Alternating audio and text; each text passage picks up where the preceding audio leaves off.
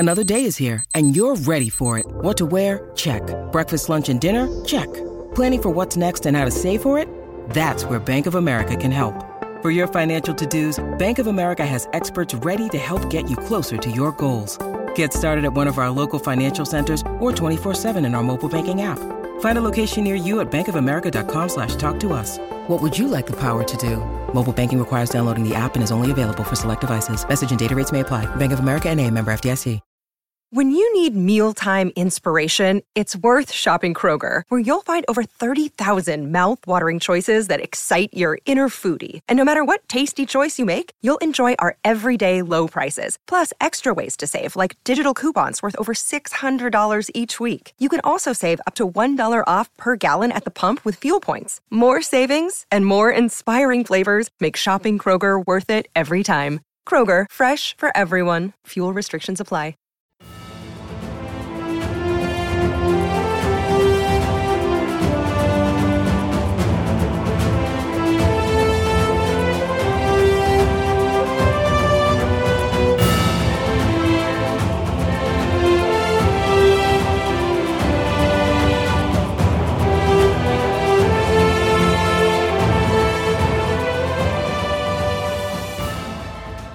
Welcome back, everyone, to 1001 Heroes, Legends, Histories, and Mysteries podcast. This is your host, John Hagedorn.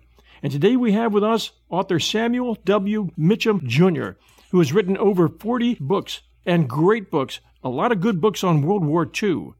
And today we're covering a brand new book of his called The Death of Hitler's War Machine, The Final Destruction of the Wehrmacht.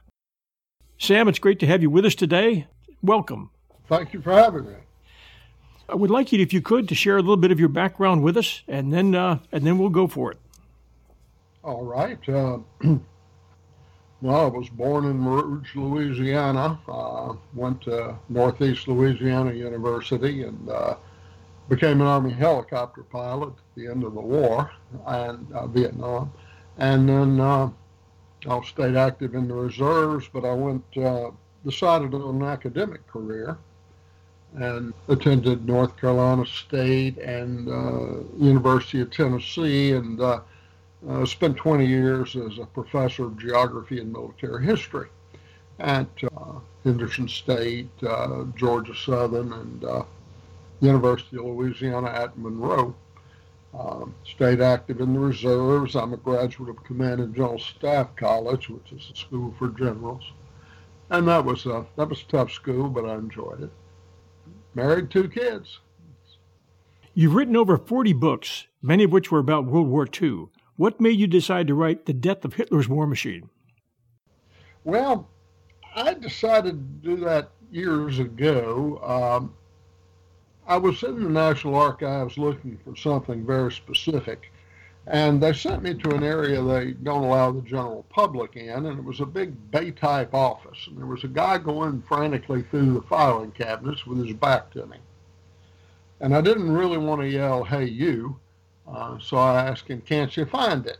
And he was startled, but he said, "No, I can't." I asked him what he was looking for, and he said he wanted to find a copy of Hitler's last will and testament. And I asked him, "Is that here?" And he said, "Well, we have a copy in this room, but we have an original in the vault, but nobody gets to see that." And his name was Georg Wegner, and we talked a while, and other people came in. We had a large bull session going, about 8, 9 people, I guess.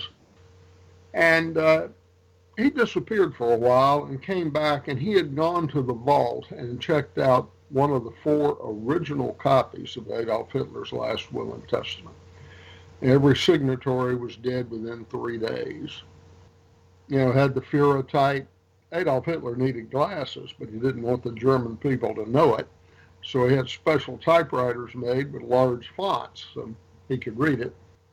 Georg said, "Put your nose to the paper and smell it." So I did, and the odor of the Führer bunker had permeated that paper. And with my eyes closed, for just a second, I had the sensation that it was 1945 and I was in the Führer bunker. You could smell the smoke and the dankness and the darkness. And it was a surreal moment. I looked up from the paper and said to Georg, "Wow." And he looked at me and said, "Exactly." That's what he, and I figured I wanted to get around to writing that book at some point. And I finally, now that I'm retired from academia, I did so. And it was fun. It was a good read. It was really not a good time to be alive if you were a German. But Yep. I drew some conclusions. It's like there were two different wars going on, the war in the East and the war in the West. The war in the East was very brutal, and the German soldiers fought very hard. In the West, after the Battle of the Bulge, German morale collapsed. This was their last chance offensive. It was defeated, and they knew they were going to be beaten. And in the West, the German soldier had a reasonable expectation of coming out of it alive if he surrendered. The Americans probably weren't going to shoot him. He was going to be in prison maybe for a year or two, but he would eventually get back home. No such expectation existed in the East. Many Germans were executed. A lot of Germans were kept in prison until 1955. The war ended in 45. And they would never have been released, I don't think, had it not been for their chancellor, Konrad Adenauer. They had negotiations, and I thought it was Adenauer's a tough negotiator. But the deal was the United States would recognize East Germany, which desperately needed our foreign exchange, and Russia would recognize West Germany. And that was the basic agreement until about 3 days before. And Adenauer said, "Oh, by the way, if you don't return all our prisoners to Germany, the deal's off." Well, the Russians didn't like that one bit because that is pulling a new demand right out of thin air from their point of view. But Adenauer was, like I say, he's a great negotiator. They tell you in business, don't be afraid to walk away. He walked away, and the Russians capitulated, and that's when the last German soldiers came home. They would have been there till they died, I think, had it not been for Adenauer. What were Hitler's chances prior to the Battle of the Bulge? How did it look? Prior to the Battle of the Bulge, I think if the Germans had repulsed the Normandy invasion, a reasonable man could come up with a scenario where Nazi Germany, if it didn't win the war, could at least survive it. After Normandy, well, according to Field Marshal Model, who commanded Army Group B on the major army group on the Western Front, the chances were down to about 10%. And, of course, he launched the Battle of the Bulge. And after that, the 10% was gone. That was their last chance offensive. I wouldn't dispute the 10% figure Model gave. I think if best case scenario for Germany, if they had captured Antwerp, they would have had a couple of Panzer armies freed, which they could use somewhere else. The war certainly would have lasted another year. But when the Bulge failed in the West, it was time to go home. And history bears that out. I mean, shortly thereafter, the bridge at Remagen was captured. And while that didn't have a great deal of military significance, it was psychologically devastating for the Germans because the Rhine line had been breached. There was no hope at that point. And the following month, we had the Battle of the Ruhr Pocket, which was one of the most lopsided victories in American military history. We captured over 300,000 Germans, soldiers, at a cost of 1,700 casualties. Military terms, that's lopsided. and it ripped a 200-mile hole in the German front. There was no way. They had nothing left to cover it with. That's an undertold story, the Battle of the Ruhr Pocket. That's an undertold story, I think. Can you give a quick synopsis of that? Well, yeah, we breached the Rhine in two major locations north of Remagen, and encircled them with using three American armies. And we trapped the German 15th Army and the 5th Panzer Army in the Ruhr, which was a major German industrial area. And without the Ruhr, Germany could not wage war. We surrounded it, and that's when you began to have mass surrenders. How many months after Market Garden was that? 8 months. Okay. Yep. Yeah. Market Garden, of course, was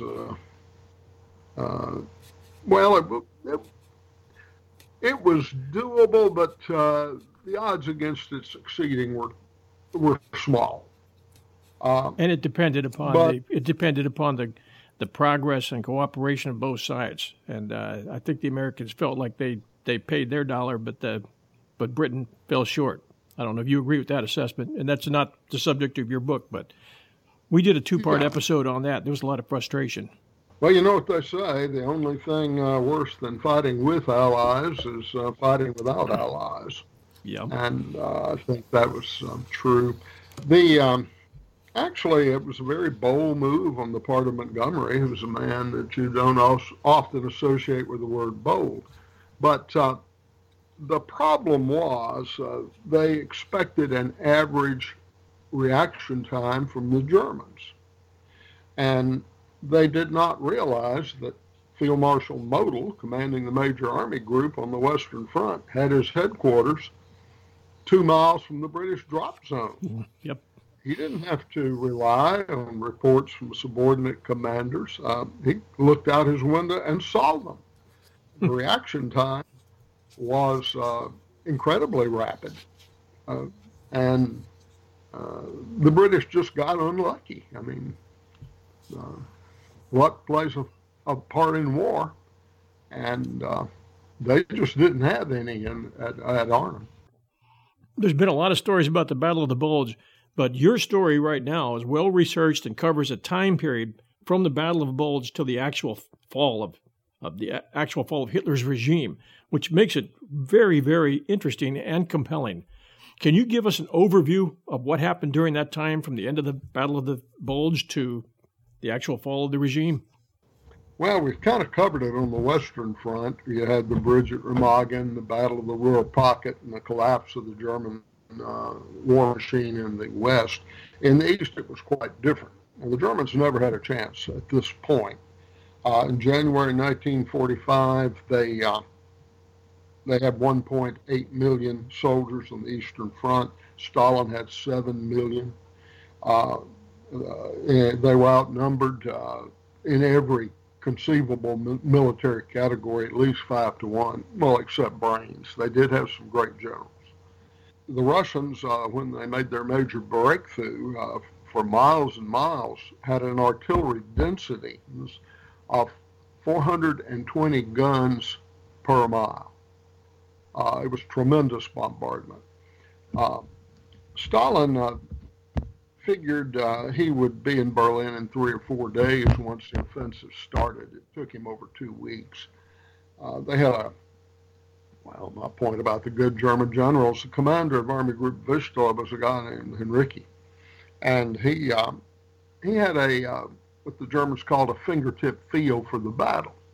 And he had a reputation on the Eastern Front for always pulling out just before the major battle, and he would draw his front line a mile or two, and the major Russian artillery bombardment, in which they depended, missed. It missed its target. Well, it happened again when Stalin launched his major offensive in the east. Henrici had pulled out the night before.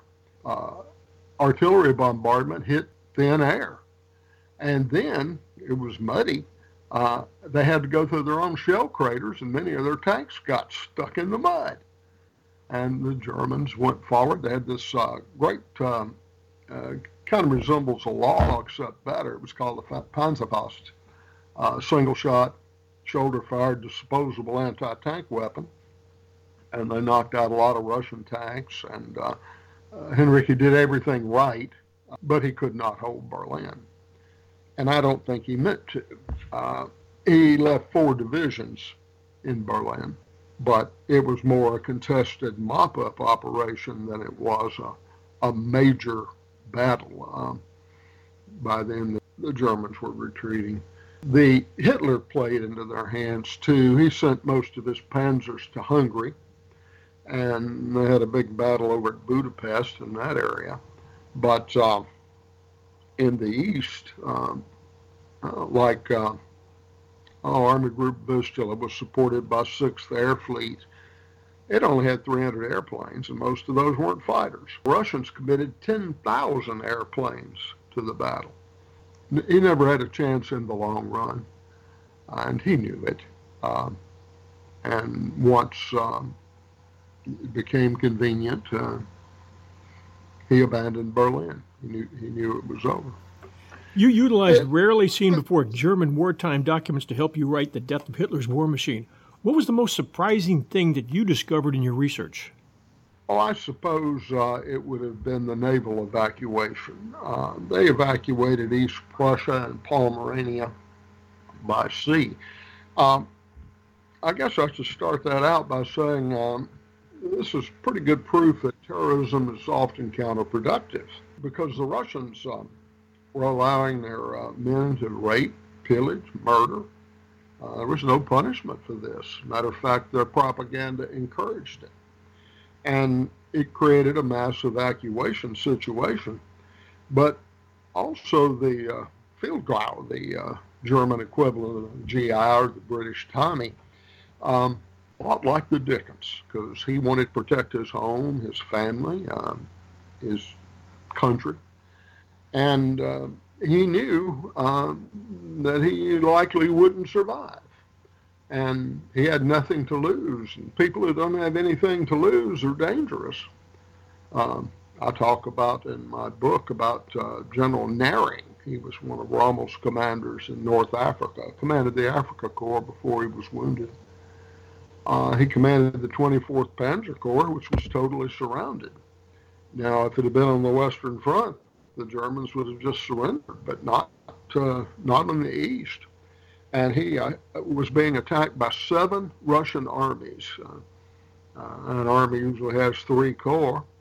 So he was outnumbered at least 10-1, but he held his position and actually moved that pocket all the way across East Prussia and escaped, got back to German lines. I thought that was the most amazing tactical maneuver in World War II. Well, definitely, readers, that's one thing you want to catch up on. Make a note. Yeah.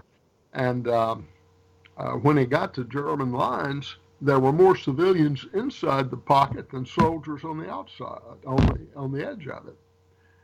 He had more civilians than soldiers when he finally got there. Brilliant trick. I've always thought Naring was the best tank commander in World War II, including Rommel and Patton. Just a personal view. Another surprising thing, sometimes as a historian you get lucky, and I got a hold of a copy of Hitler's doctor's medical journal, the case file of Adolf Hitler. And it had a lot of drugs listed, actually an incredible amount of drugs, but I didn't know what they were. And I took it to a cousin of mine who's a medical doctor. He'd been a practicing physician for 40 years. And he said, Sandy, I don't know what these drugs are. Many of them haven't been manufactured since the 40s or 1950s. But I had a fishing buddy whose daughter was owner of a medical corporation. She did heart transplants herself and had doctors working under her. And she'd do anything for her daddy. And he asked her to research these drugs, and she had members of her staff do it. And it would have cost me $100,000 if I had to do it, pay for it myself. I couldn't have done it. but I got it for free. And the conclusions were Hitler had a vitamin toxicity. Many of these drugs were vitamins, and he was overdosing himself on vitamins. They estimated he wouldn't have lived but a year or two even if he hadn't committed suicide with the Russians 300 yards away. He also was addicted to amphetamines or speed. And and this is what blew me away, the active ingredient in his eye drops was cocaine. He took up to 19 applications of eye drops per day, 3 or 4 drops in each eye. So I think this partially explains some of his irrational behavior. I would say it does. He was hooked on cocaine, maybe not knowing it. Yeah, of course, I'm not sure that anybody back then knew what cocaine was, but Hitler knew he liked it, I think. And I think that partially explains his irrational behavior sometimes. He was ordering attacks by armies that didn't exist. One day he'd be at the height of euphoria, we're going to win the war. The next day, the depths of depression, sometimes in the same conversation. General Velding commanded the 56th Panzer Corps. He came to Führer headquarters, and the first words out of Hitler's mouth was, "Velding, I'm going to have you shot." And by the end of the interview, Hitler was quite friendly to Velding and named him Commandant of Berlin. And after Velding left the room, he turned to another general and said, "I would rather he had had me shot." He was captured in Berlin and died in a Russian prison camp 9 years later. We'll return to our interview with author Sam Mitchum right after these sponsor messages.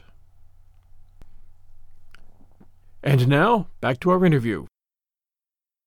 Why was the Soviet siege of Budapest called the Stalingrad of the Waffen-SS? What happened there? They put in some of their best units.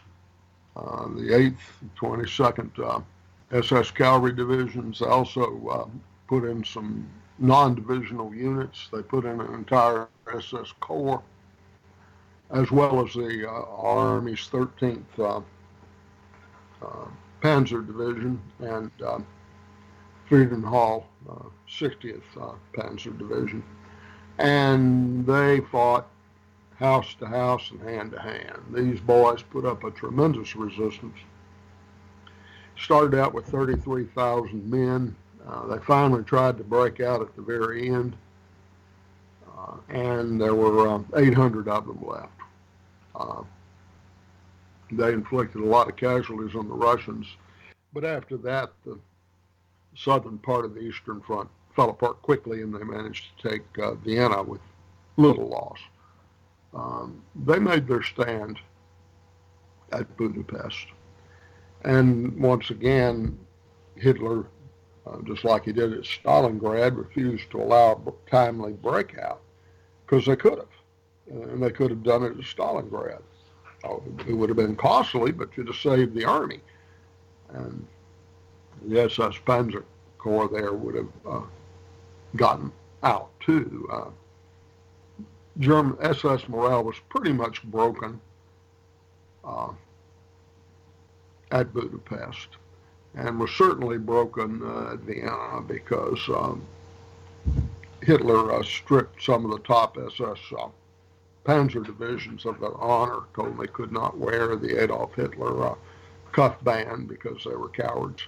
And whatever you say about the SS, they were not cowards. They would fight you. And that's when Zepp Dietrich, who was former chauffeur and bodyguard to Adolf Hitler, had his officers put all the medals in a chamber pot. And he sent them to Hitler with a cuff band from the 17th SS Panzer Grenadier Division, the Goetz Division. And in Wegner's opera there, Goetz said to the bishop, "Kiss my ass." And that was the message Dietrich was sending to Hitler. I don't think Hitler ever got that. He would have understood it had he received the chamber pot, but I think somebody at Fuhrer headquarters did not pass that message along to the Fuhrer, which is probably a good thing. Probably a good thing. Yeah, that's one of those missing things, the chamber pot full of medals. I know people would love to know where that is. I have a question for you. It has nothing to do at all with this. Well, it does in a way. Any idea where the skull rings are? When they all turned in their skull rings. I heard they were, the rumor is that they were buried in a mountain. Do you know anything about that one? Just the rumors. Yep. There are all kinds of rumors, as you know. Hitler lived. Bigfoot's been kidnapped by outer space monsters and things like this. So yep. You can hear it. Well, I'll ask you an easier question, Sandy. What kind of fishing do you do, and where do you do it? Oh, I haven't been fishing in a long time, but Louisiana's full of bayous. I usually fish for white perch. Yes, sir. Is, delicious fish. And catfish is good if it's not a bottom feeder. Last time I had catfish, it was, they call them mud cats. If they feed in the bottom, the meat tastes like mud. Yeah. Yep. If you get that at a restaurant, send it back. You won't like it. Yeah, I anyway. The last Louisianan I met said, we were talking about the weather. The weather where I live here at Virginia Beach, Virginia. It's not perfect, but at least we're not getting snow right now. I'm real happy about that, but most of the Northeast is. But he said Louisiana is wetter than a dog's mouth. Oh, it definitely is. And I'll tell you something about Louisianians. In a hurricane, they're like the 300 Spartans. In icy weather, snow, they're like the Cowardly Lion, the Wizard of Oz. It's the same thing here around Norfolk, Virginia. Yep. Yeah. They said we might get snow Monday, and I got a call from. I had a doctor's appointment Monday, a routine checkup. They put it off till Friday because of the snow. It ain't snowed. It probably won't.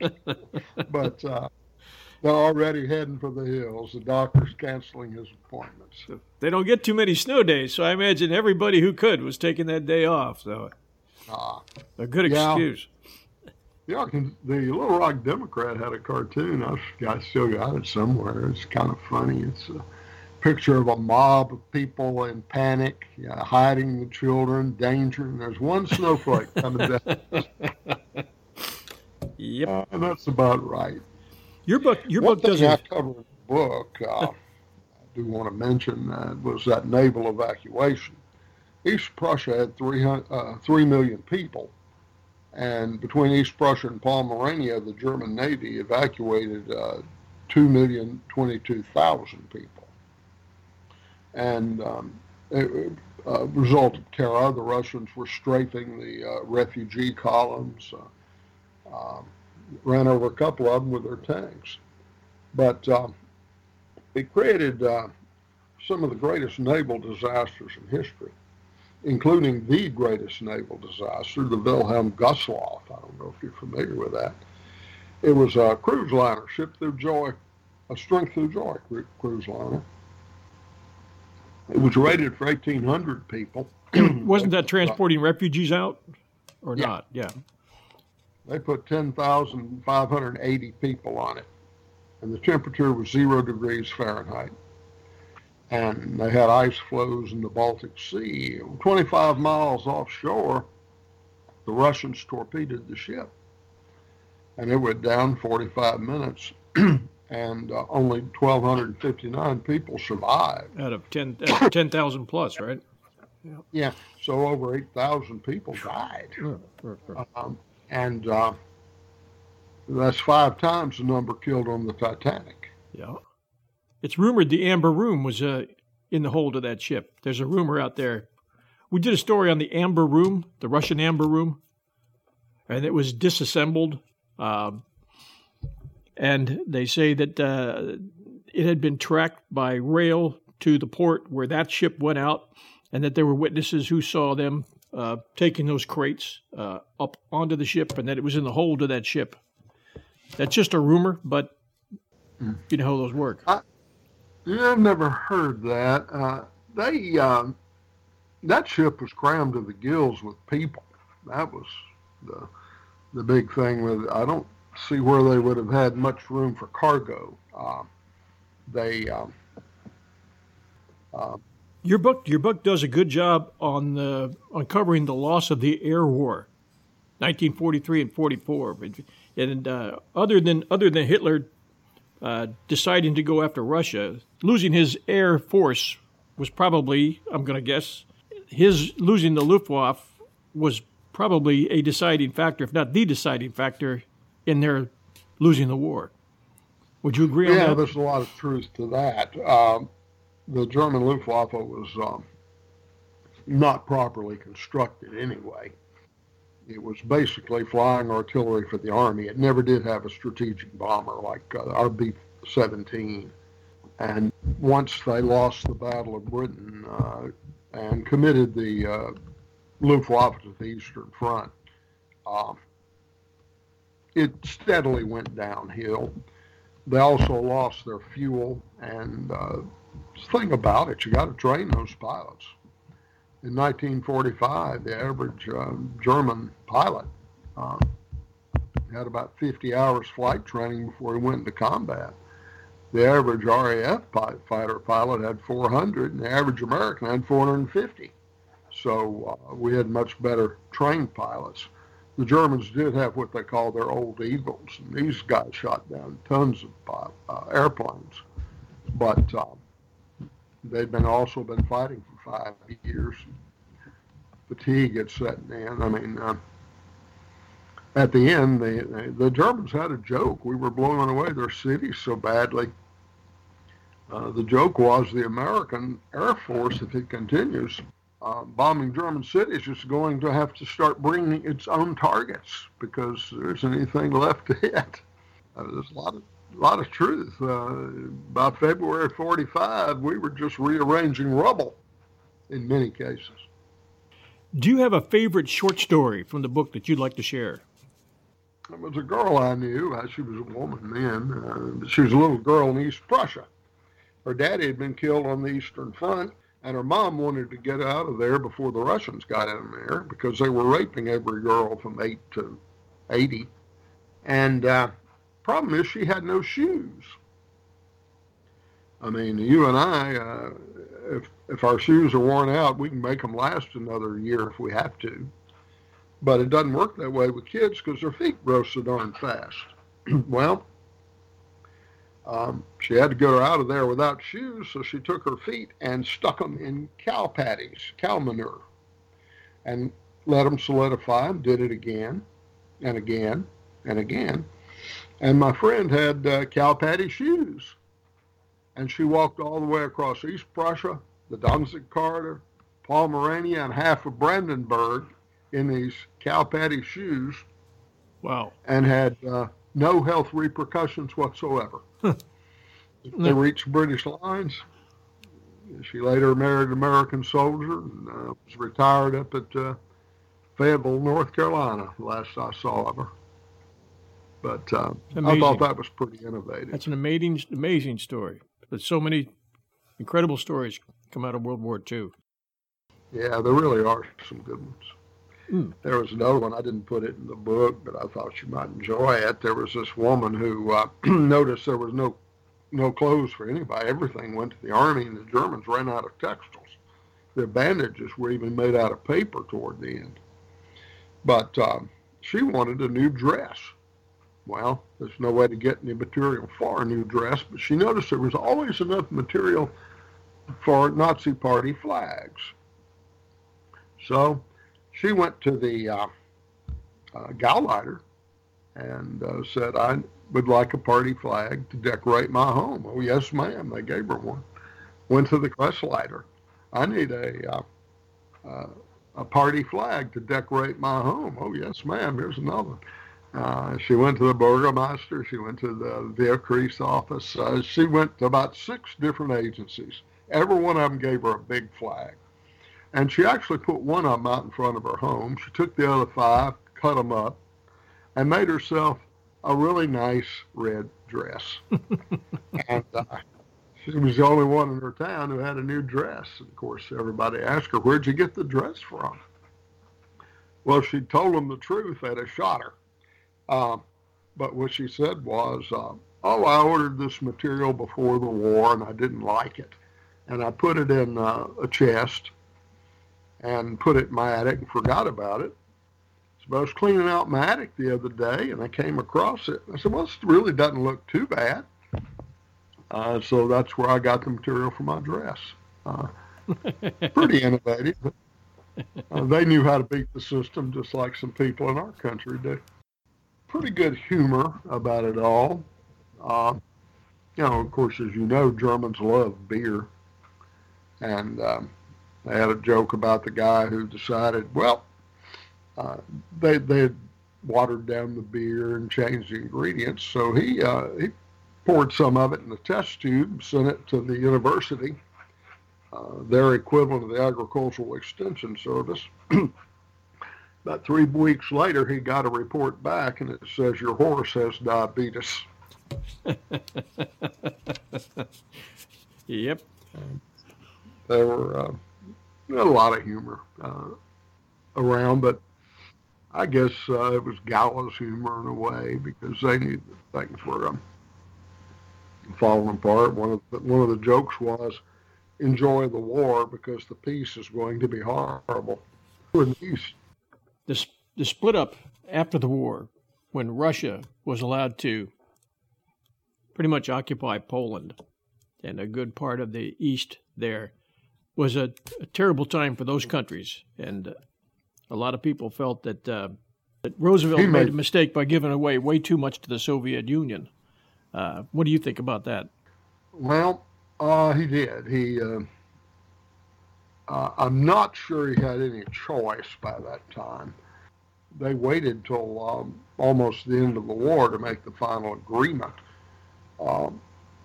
Had he made the agreement, say, in 1942, when the issue was in doubt, he could have gotten a better deal. Waiting till the end of 44 was too late. Matter of fact, 42, Stalin would have done pretty much whatever we wanted to make an agreement. He made a public statement that American troops were welcome anywhere on the Eastern Front they cared to serve. He didn't like our tanks, but they loved our trucks. Matter of fact, for many years after the war, into the 1950s, the word Studebaker was a synonym for truck in Russia.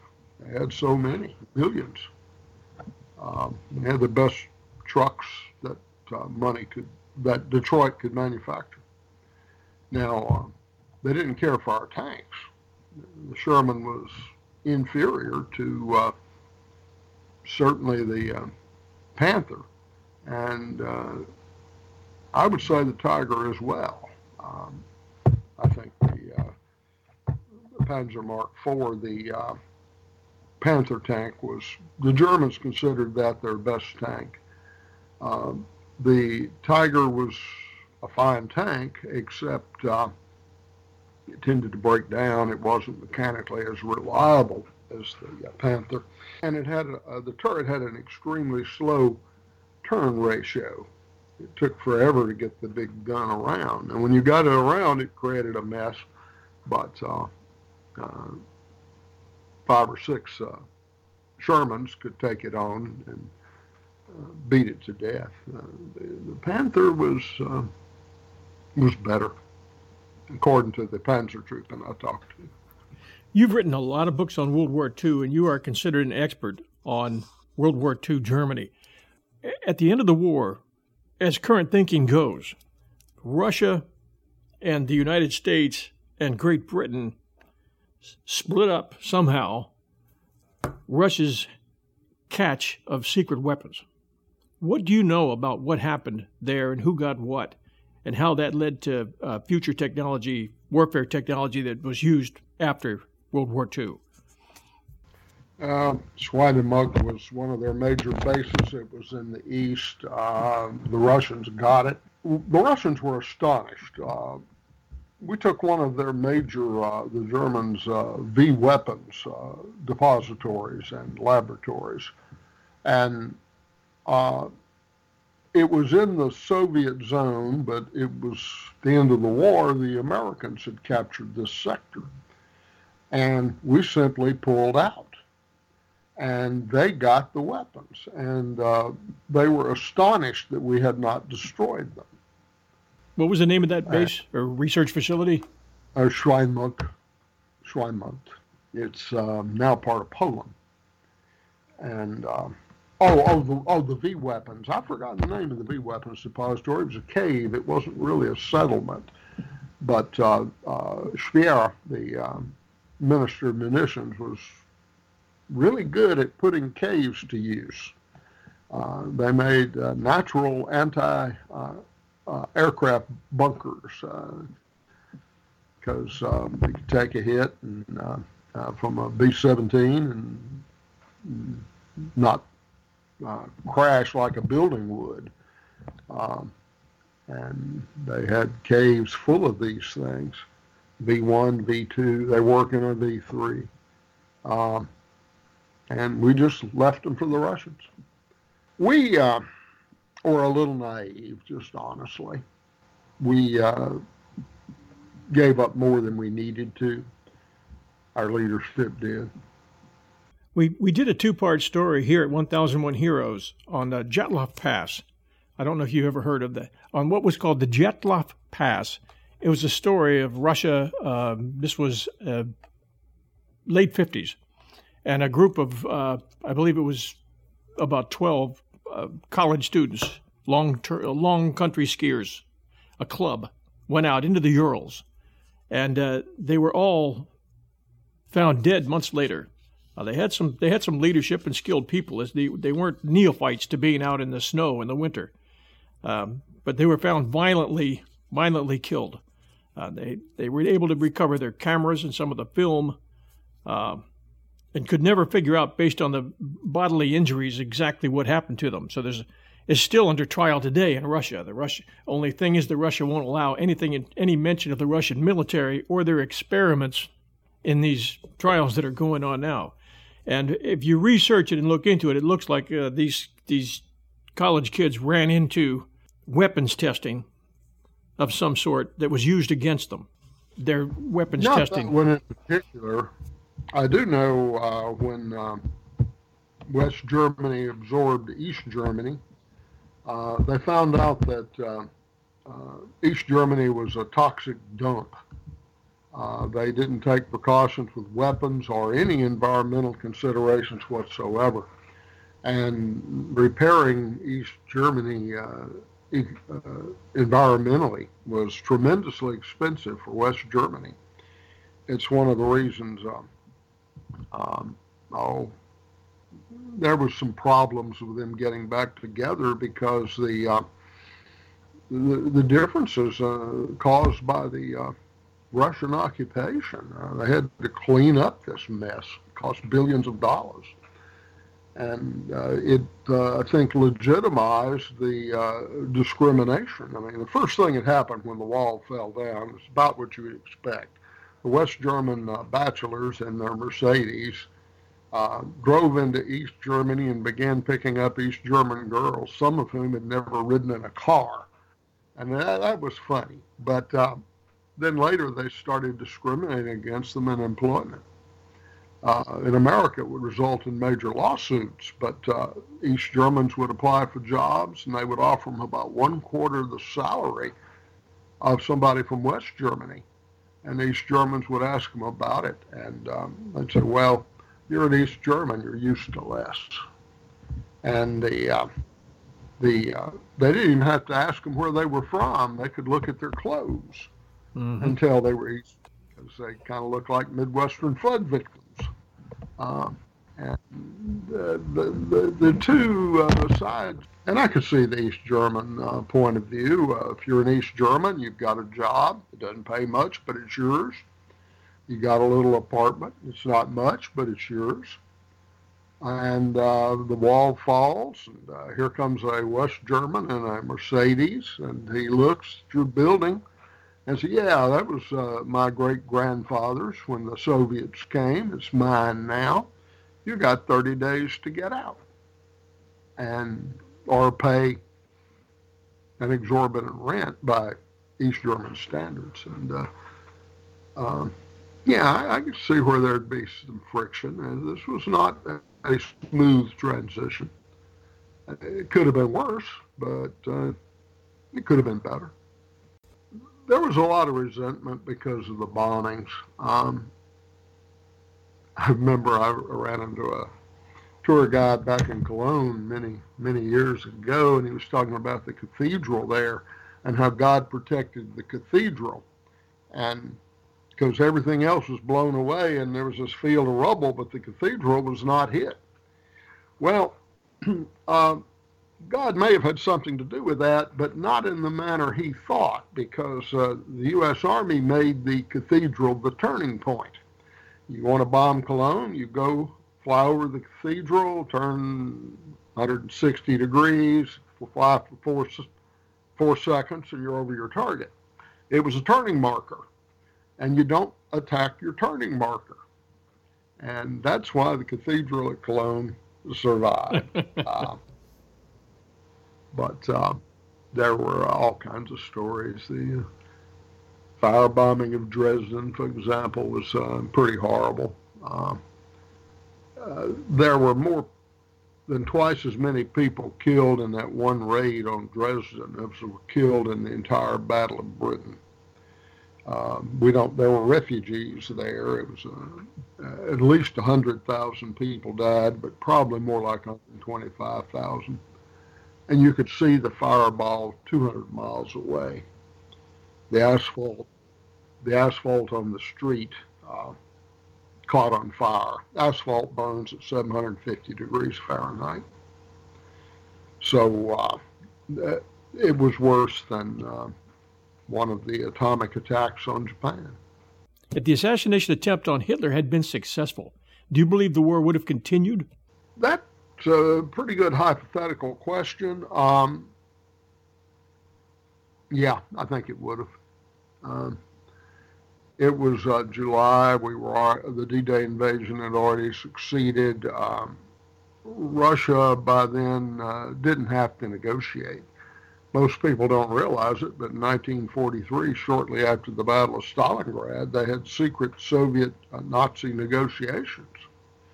Stalin was willing to make peace, but his condition was Germany had to give up all the territory it had occupied, and Hitler wouldn't buy it.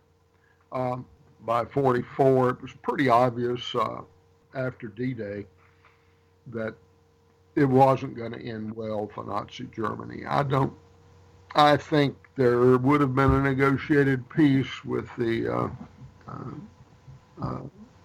conspirators' government, General Beck, but a lot of people would have lived who in fact perished later. But I don't see much difference in the result in terms of territorial expansion. I think Stalin would have got what he wanted. What was it that Dietrich once said about his Panzer VI? Dietrich? Oh, yeah. He was talking about it. Dietrich commanded the 6th Panzer Army, later the 6th SS Panzer Army. And Dietrich had a good sense of humor. He said that they call us Panzer Army 6, the German pronunciation of it, because we only have 6 panzers left. Dietrich was, for a Nazi, a very interesting fellow. Even at the end of the war, when a German soldier deserted, it actually took time before he would sign an execution order. At this point in the war, the army generals were just, if somebody deserted, confirm the sentence and execute them. But Dietrich would meet with a person. He met with this kid. His father had died when he was a child. He was spoiled by his mother. He lived with his mother and his aunts. He lived in a feminine environment. And he was about 15, 16 years old, got drafted to the German army and sent to a panzer unit. And they were mean to him, at least he felt they were. They, they'd be veterans, sometimes are tough on the newbies. And he deserted. Well, he got caught. And they brought him into Zepp Dietrich, and he told his tale of misery. And Dietrich got up and gave him an ear boxing. German officers were allowed to do that. They're pretty tough because they're designed to break an eardrum. They really hit you. And he did. He hit him in the head, gave him nullified the death sentence, gave him a 30-day leave, said go home, and when you come back, you be ready to be a soldier. Get yourself together emotionally and come back and serve us correctly. And he did. And this guy became a decent soldier.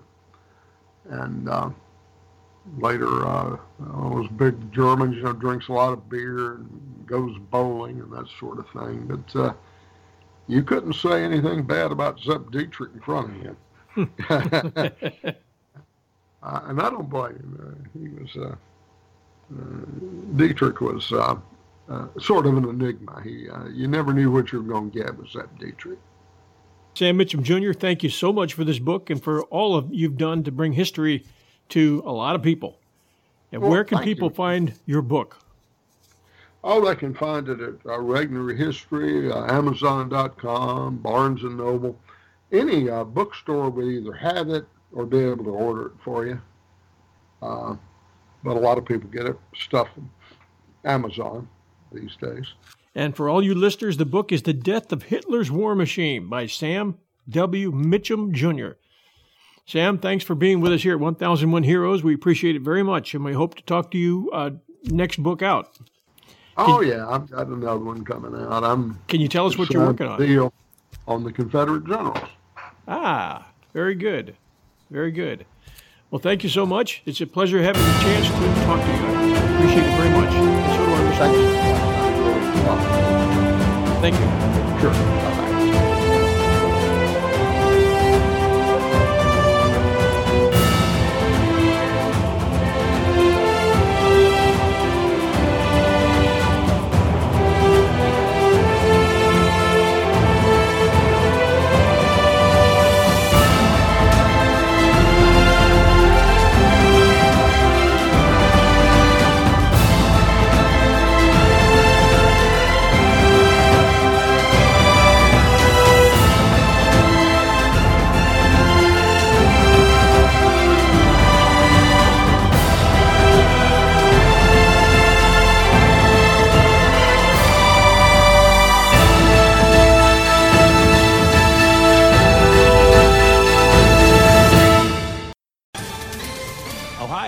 Ready for some quick mental health facts?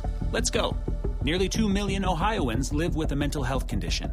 In the U.S., more than 50% of people will be diagnosed with a mental illness in their lifetime. Depression is a leading cause of disability worldwide. So why are some of us still stigmatizing people living with a mental health condition when we know all of this? Let's listen to the facts and beat the stigma.